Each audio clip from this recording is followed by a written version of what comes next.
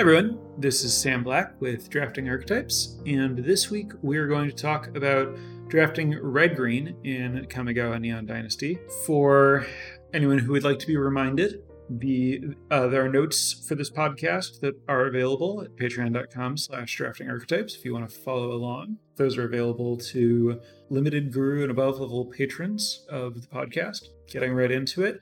Red-green has the second lowest win rate above red-white. However, it's the least played color pair by a significant margin. It's played 72% as much as straight blue-green, which is the next least played color pair. So very, very, very well below average. If you look on the 17 lands recent trophy lists, there are very, very few examples of people earning trophies with red-green, since it doesn't win very much and people draft it very rarely. Very, very few trophies compared to other archetypes.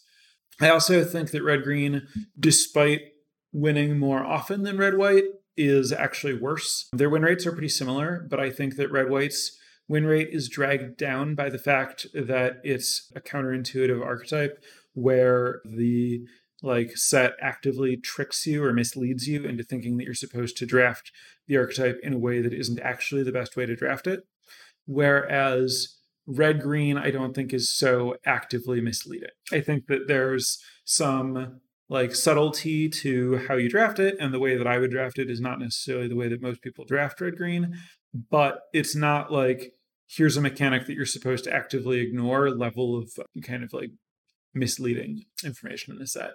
So I think that means that once you crack the code on red-white, it's a fine archetype. And it's just the stats overall are really bad because most players haven't cracked that code. But with red-green, I think that the code, as it were, or as much as it exists, doesn't really bring you to some kind of next level deck that's pretty good. It just, here's a thing you can do. And your cards are still kind of generally underpowered, and it's just not as strong as the other archetypes. There are synergies, but the synergies just aren't that good.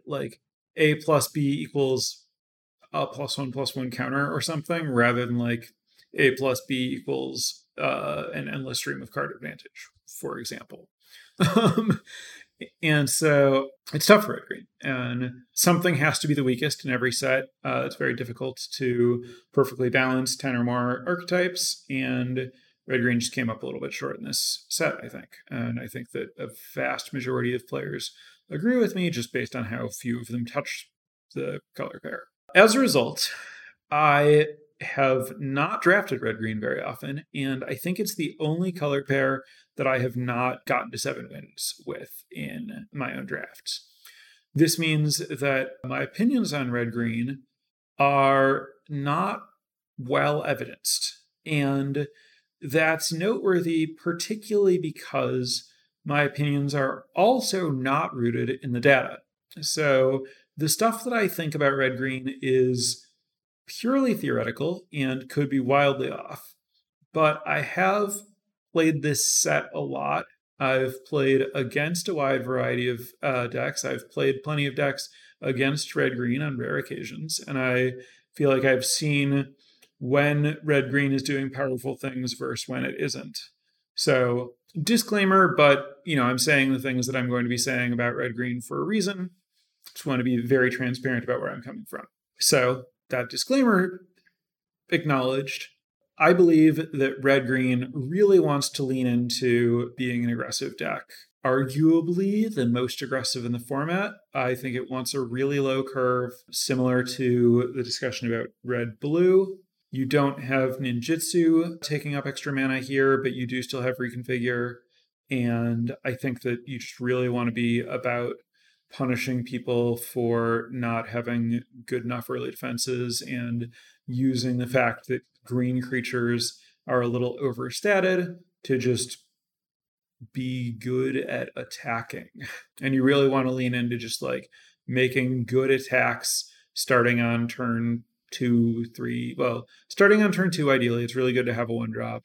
And then appreciably hard hitting attacks on turns 3, 4, 5. And then having some like removal and tricks and whatever to stop your opponent from stabilizing so you can keep attacking and closing the game early. And that's why I say that red-green basically does what it presents as wanting to do. It looks aggressive, it is, and that's where it's like nowhere near as like wildly divergent as red-white. The thing that I think is different about how I'm approaching red-green from how other players seem to approach red-green is I'm more serious about it. Specifically, I think that there are a lot of kind of strong 5 and 6 mana green cards, and some of the 1-drops don't look that strong or don't have amazing stats and don't get played that much. And I think that my curve in a red-green deck would probably be close to 2 full mana cost lower than the average red-green deck. If the average red-green deck's curve is an average of like, I don't know, if 4, mine would be an average of 2. Maybe the average red-green deck probably isn't all the way to 4. But I would be happy to have an average that's a little bit below 2. So probably not a full 2 below average, but appreciably shifted toward cheaper cards. I really want a lot of copies of Iron Apprentice and Simian Sling in particular, as far as commons go. And then I'm also really actively looking for like Voltage Surge, to a lesser extent, Experimental Synthesis. And then like, Kami's Flare, Jukai Trainee, Coiling Stalker, Aki Emberkeeper. I see those things as kind of like the backbone of the deck. And then, Jukai Preserver is a nice bonus. I know that I was throwing out a lot of names of cards late in the format. They're commons, but I am going to try to go over that a little slower and spell out what all the cards are. But broadly speaking, what I'm saying is I want to fill my deck with cheap creatures. And so let's talk about, for example, Coiling Stalker.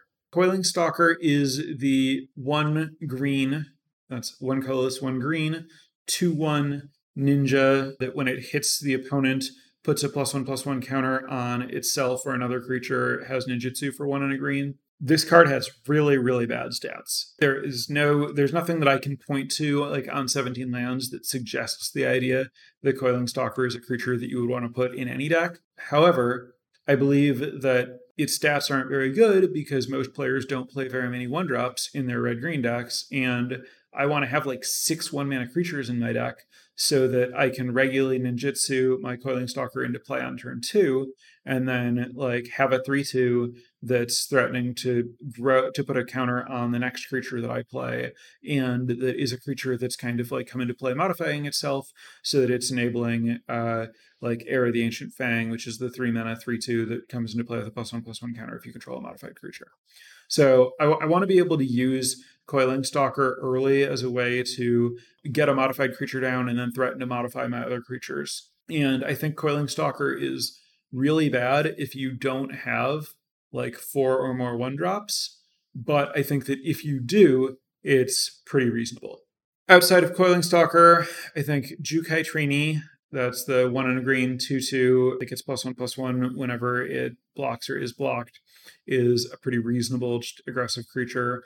It's difficult for your opponent to block. It doesn't hit super hard, but it hits hard enough. And then it's like pretty good to grow because your opponent still, like, it fights a little bit better than it says. So if you're just trying to push damage through, if you put counters on it, it's more likely to push damage through. It has like a green version of evasion in that it has an ability that has no effect other than to punish blocking when you're attacking with it. And anything that punishes blocking is a form of pseudo evasion. So Jukai Trainee can be thought of as having a soft evasive keyword, which anytime you have an evasive keyword, it might be a good place to put extra stats on to just be a way to more reliably push damage. Aki Emberkeeper is the 2/1 enchantment creature that when a modified creature dies, you make a 1/1 spirit. It plays pretty well with Simian Sling in particular, because Simian Sling likes to go on a creature, bash, push some damage or whatever, trade up or whatever,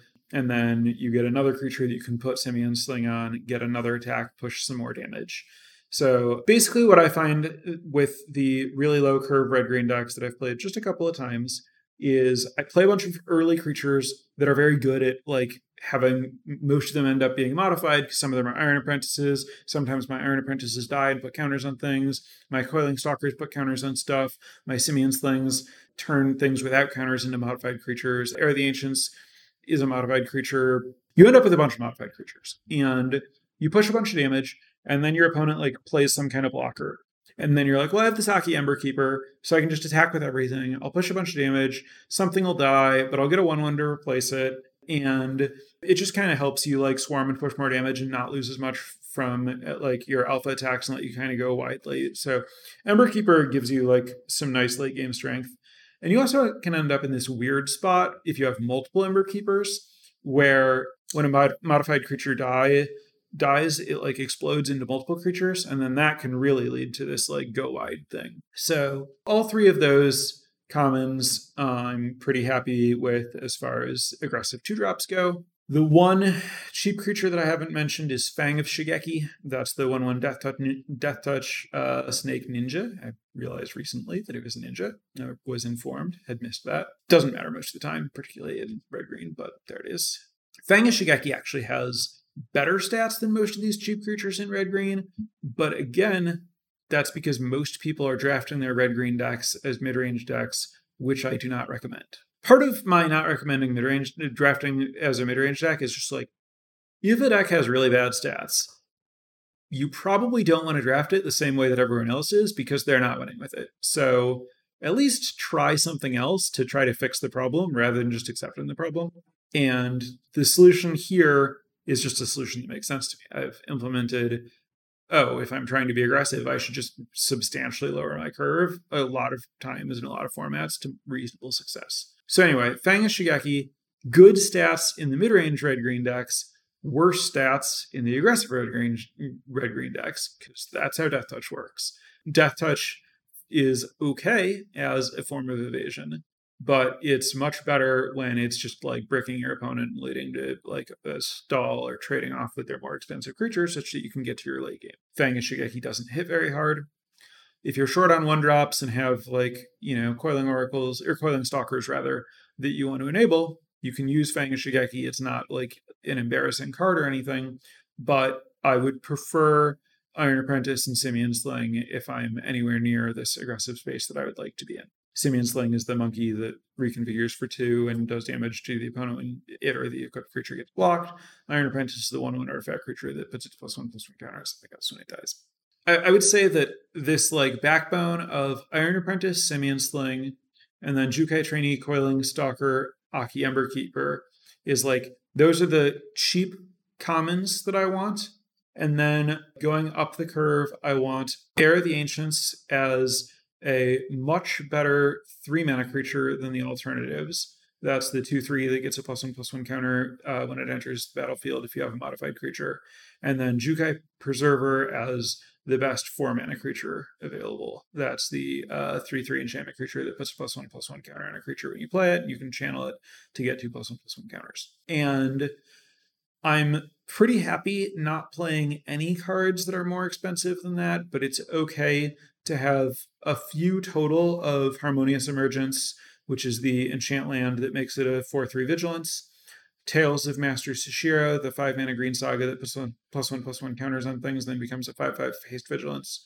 And Ironhoof Boar, which is the 5/4 trample haste that you can channel for +3/+1 in haste.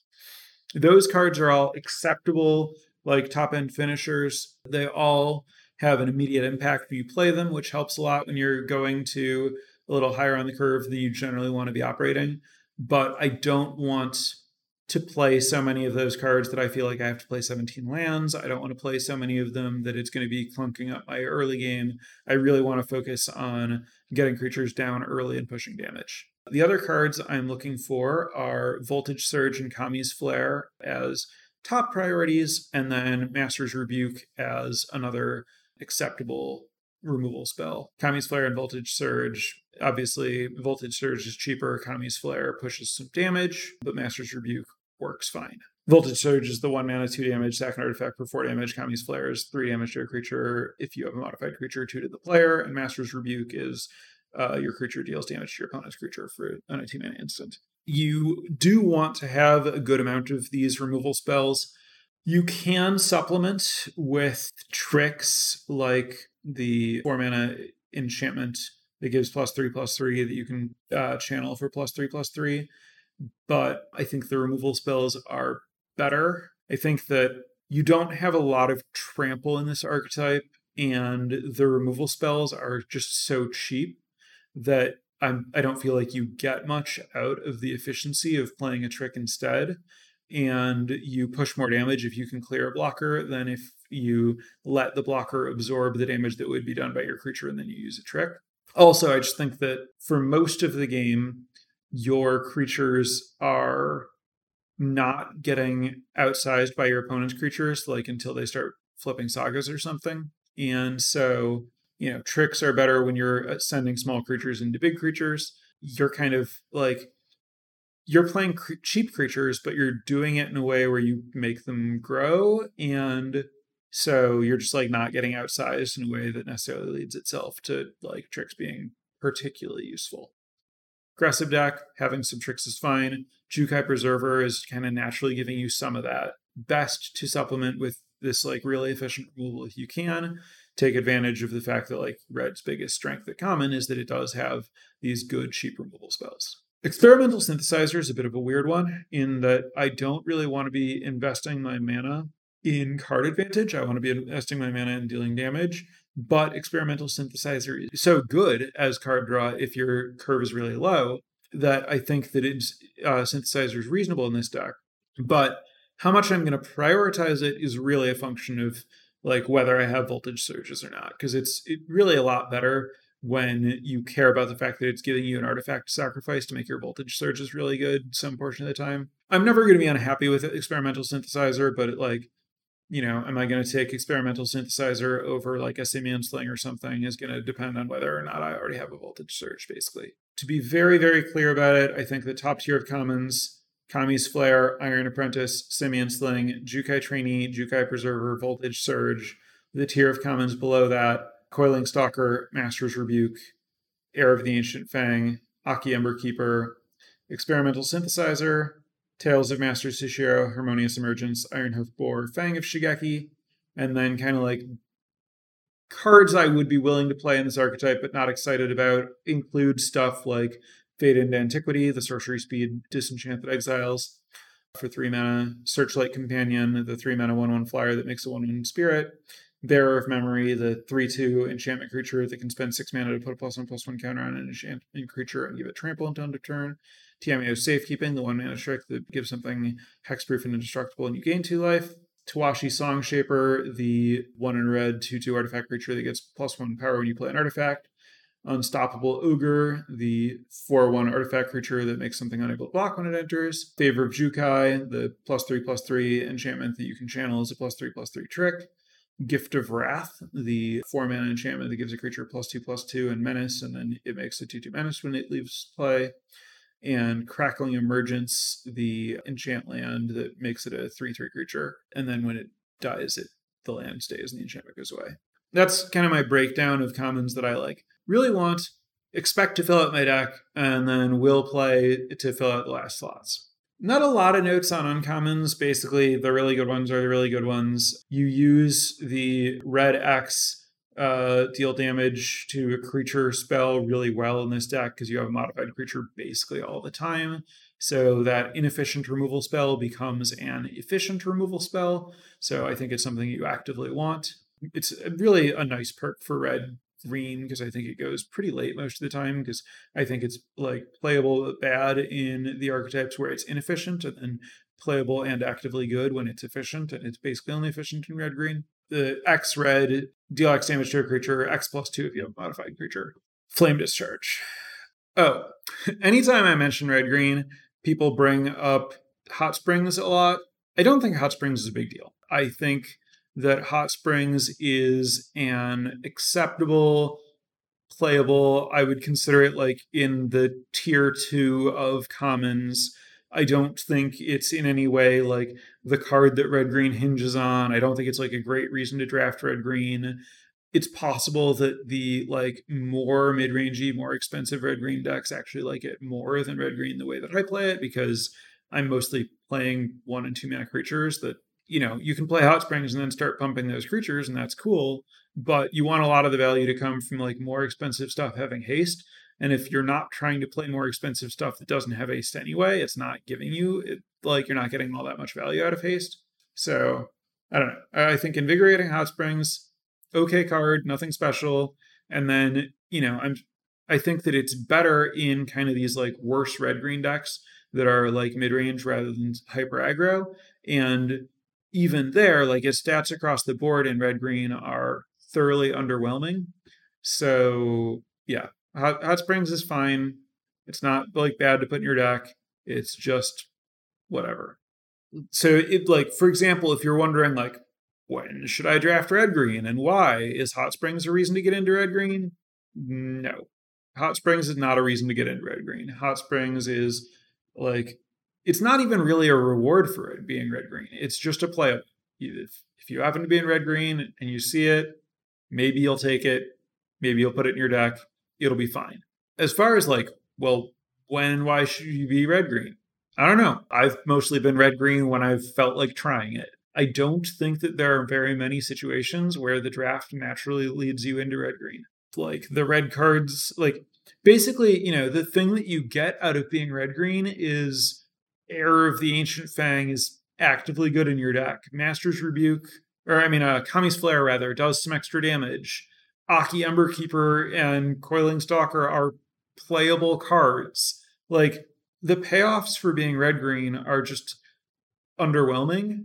They're fine and they're worth picking up because, nobody wants Heir of the Ancient Fang and no one wants Coiling Stalkers. So you should be able to get a bunch of these cards that you want really, really late.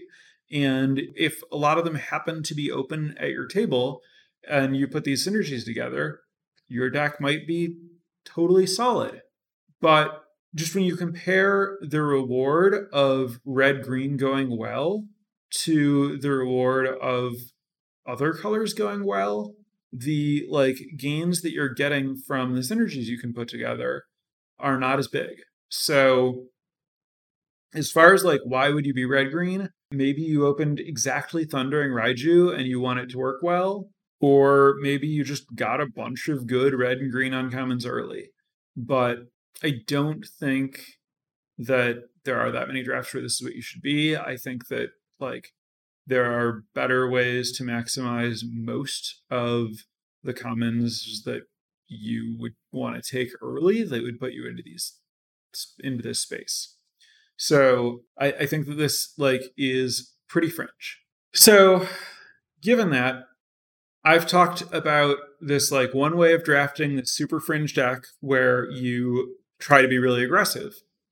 I think that it's worth noting that there is a different way to navigate a draft where you've started with good red and green cards that I think is likely better. So I think a lot of the time that you end up in a spot where you're like, okay, I have some red and green cards I'm going to play.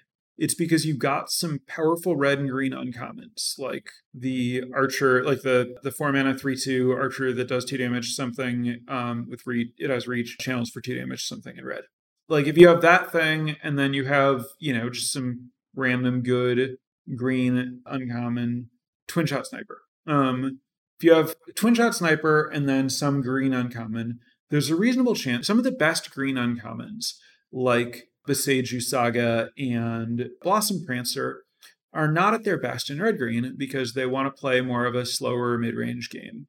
And I don't think that like a slow mid-range game is how you maximize the red and green commons. If you have powerful red cards and powerful green cards, then I think you want to try to build a powerful deck. If you're trying to build a green deck that has a lot of power in it, as I've gone over in other podcasts, I think that you want to play more than 2 colors. I think that I've mentioned that in general, in the multicolor space, I try to avoid red. I try to draft, the other color combinations that aren't red in any combination. But if you happen to get some of the, good red cards, the good uncommons, or just some of the common removal, I've actually come around to thinking that Jund in particular is really strong.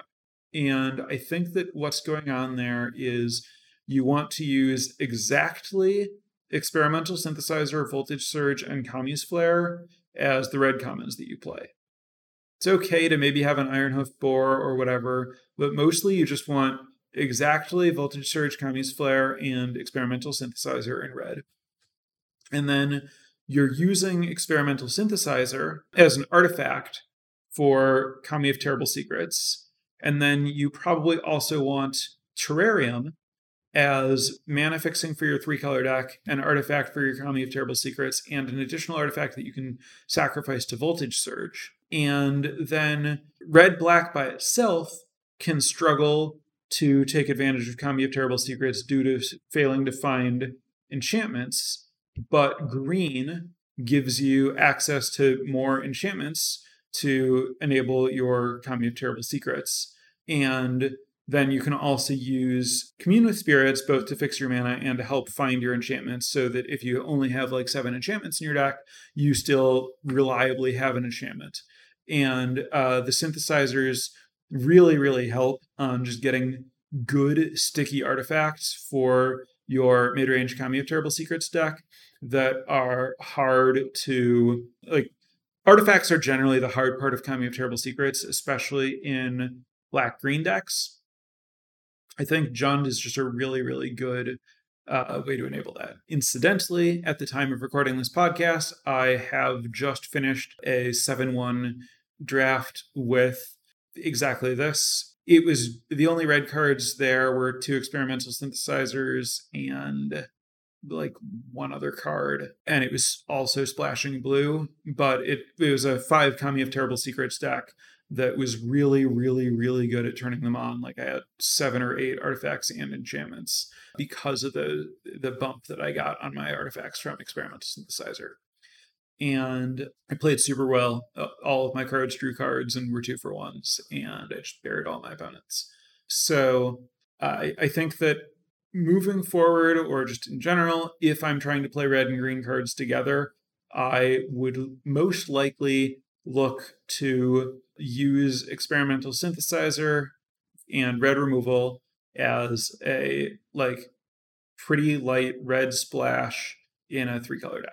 Note that there's something unusual going on here where people generally play Experimental Synthesizer in decks with super low curves, and I'm talking about playing in a deck with a higher curve, where you're basically like only playing it early if you need to play it early to enable Kami of Terrible Secrets, and then most of the time you're just holding it as like late game card advantage, and that's fine. So Jund is like a little bit of a different topic from red-green, but it's certainly not going to get its own episode at this point, and thought it was worth mentioning if you're trying to figure out, how to navigate a draft where you start red and green cards. I think that deck is generally better than the like straight red-green aggro deck, and uses cards that you're more likely to want to take early anyway, so something to look for. So I think that covers what I have to tell you about red-green. So I'm going to turn it over to Twitch chat for questions. If you have any questions, whether you've asked them or not, post them in chat. While I'm waiting for people to hit me with those, I do want to thank my newest patrons this week, Ben, Hatu, and Joshua. Thank you very much for the support. If anyone else is interested in checking out the benefits and supporting the program, check out patreon.com/draftingarchetypes.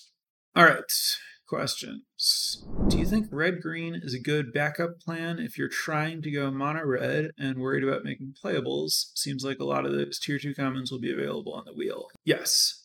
In an archetype that is trying to, make its bread and butter off late pick commons, definitely the most likely way that you can really end up there and take advantage of that is if you can stay mono and shift into it, like because late in the pack you were either mono green and you saw some late, Simian Slings and Aki Ember Keepers, or you were mono red and you saw late Coiling Stalkers and Era of the Ancient Fangs. Those are really good ways to pivot from, yeah, I'm this like aggressive one color deck, but you know, I'm not seeing literally mono. I want to find a backup color. Oh, these cards that are synergistic with my aggressive one color deck are still here late. Great. I'll take those. The fact that they're all, wheeling means that I'm reasonably likely to see more of this stuff. I definitely think that a lot of it's going to be like, oh, early, what are the like really good uncommons that put you into this space? But as I was talking about, a lot of the like best green uncommons aren't this like really aggressive kind of card. So yes, very, very much. I think the most likely way to end up here is to kind of like fall into it on the back end of the pack, where all these commons that you want to get for free come to you for free. And it's not like a commitment that you make early in the draft. It's something that just kind of happens. So yeah, great point there. Given that the red-green plan is to play creatures and attack early, should sagas other than Kimono Faces Kakazan and Tales of Master Shiro be deprioritized? Those two both help enable attacks with +1/+1 counters and with haste, but the other saga is too slow. Yes, I do not think that Azusa's Many Journeys or Beseiju are good sagas in this deck. I think that like Azusa's Many Journeys is a stronger card than, for example, Jukai Trainee, but I would literally take Jukai Trainee over Azusa's Many Journeys if I knew that I was red-green aggressive. And I think that you generally want to avoid putting Azusa's Many Journeys in your red-green aggro deck. You're not really going to take advantage of playing extra lands because your curve is low. You want to be attacking early. You don't care about gaining life. It's completely the wrong direction. So yeah, if you have those like more powerful sagas, play a different strategy. Get some more colors in your deck. Ever right to put Skyscraper in the aggressive version of red-green if you have a ton of modified enablers? I think it is. I don't know for sure. I haven't had it or been in that spot yet, but I actually think that like the good version of this deck is so good at getting modified creatures that it's not that hard for me to imagine casting it with 4 lands in play, and very easy to cast it with 5 lands in play. And I think that it's a good card if you can cast it with 4 or 5 lands. Also, incidentally, if I were playing Skyscraper, I would be a little bit happier about putting Tamiyo's Safekeeping in my deck. And yes, I do think Skyscraper, having Skyscraper, like, there is appreciable synergy between Skyscraper and Hot Springs, such that if you have either one, you want the other one more. Next question, thoughts on Roaring Earth? I think Roaring Earth is a really bad card. I think that if you like memes, you can play Roaring Earth if you have the like Kodama of the whatever tree it is that gets lands they get land 3/3 mythic. But I don't think that you should play Roaring Earth in your red-green decks. I think that if you have like a lot of Iron Apprentices, it might be forgivable. I think that in general, the card that most improves Roaring Earth is Geothermal Kami, so that you can play Roaring Earth, get some counters out of it, pick it up with Geothermal Kami, and then animate a land. But I don't think that your red-green deck really wants to play Geothermal Kami, so I don't think that you should be playing Roaring Earth. Next up, if you have enough enchantments, does Generous Visitor have a place in this deck? If you barely have enough enchantments, Generous Visitor has a place in this deck. A 1/1 that like puts a counter on something once is like pretty good. If you get a second counter out of it, it's great. I think that like you really need your Generous Visitor to be like kind of passable to be happy with it in red-green. Is Tamiyo's Safekeeping worth it in more aggressive red-green build? Tamiyo's Safekeeping I have as like a bottom tier playable. I would probably prefer, like an Ironhoof Boar, or maybe even favor of Jukai type trick that'll let me push damage. But the more I have like some particularly important creature, like if I'm playing the 8/8 Skyscraper or Thundering Raiju or something, I'm happier about Tamiyo's Safekeeping. But for the most part, I am not that excited about Tamiyo's Safekeeping here. But it's, it's a good card. It's just not quite aggressive enough. It's better for kind of like turning the corner when you're trying to block, and not so great for pushing damage. Next up, any thoughts on Gift of Wrath? Gift of Wrath is another, like low tier playable. It's a little expensive. By the time it's coming down, I think that, your opponent can often block the thing that you put it on. I think it's fine. If I wanted more 4-drops and there was less competition at 4, I might be happy about it, but that's not really the case. So I think it's just it's not bad if you play one of these. Next up, how do we maximize Jukai Trainee in this deck? I would recommend casting it on turn 2 and then attacking with it. It's a really simple card. Sometimes you put counters on it, but it's really it's just in the deck to be a curve filling good attacker. Question here is, what signals would pull you into red-green in a draft? This was kind of covered in the first question, where I think that the best way to end up red-green is if you are red or green and then see a lot of the commons that are good in the archetype that are late picks at the end of the pack, where you get them for free because there's nothing else good in the pack. And then you just fall into it because the commons that you want that other people don't want are there. The strength of red and green is that it uses unwanted cards. If you have to spend picks on unwanted cards, you're not really getting anything out of that fact. If you get to spend all of your picks on premium removal and good uncommons and stuff, and then your creature base is just coming to you in the back half of the pack for free, then your deck might be pretty good. So where a lot of the time you should be getting into your archetype because of strong uncommons, with red-green, I think that you should be getting into your archetype because you had been monocolor, and in the back half of the pack, you see that the second of the two colors is open and the right cards were opened at the right time to just be there for you for free at the end of the pack. Next up, would you ever play cards that barely do more than enable modified, like Grafted Growth or Terrarium? No, I don't think you have to work that hard to get your modifications. Yeah, you just don't want to spend that much mana on that little damage output. Just prioritize Iron Apprentices and Simian Slings and Coiling Stalkers, and your stuff will just be modified anyway. Which red-green cards seem like they would be good in this deck, but aren't actually good? I think the answer to that is mostly the expensive ones. I think this deck has a lot of support at the top, Jukai Preserver, Harmonious Emergence, Tales of Master Shiro, Ironhoof Boar, and, to some extent, Gift of Wrath in favor of Jukai. And then there are just other kind of just generically good 4 and 5 mana green cards.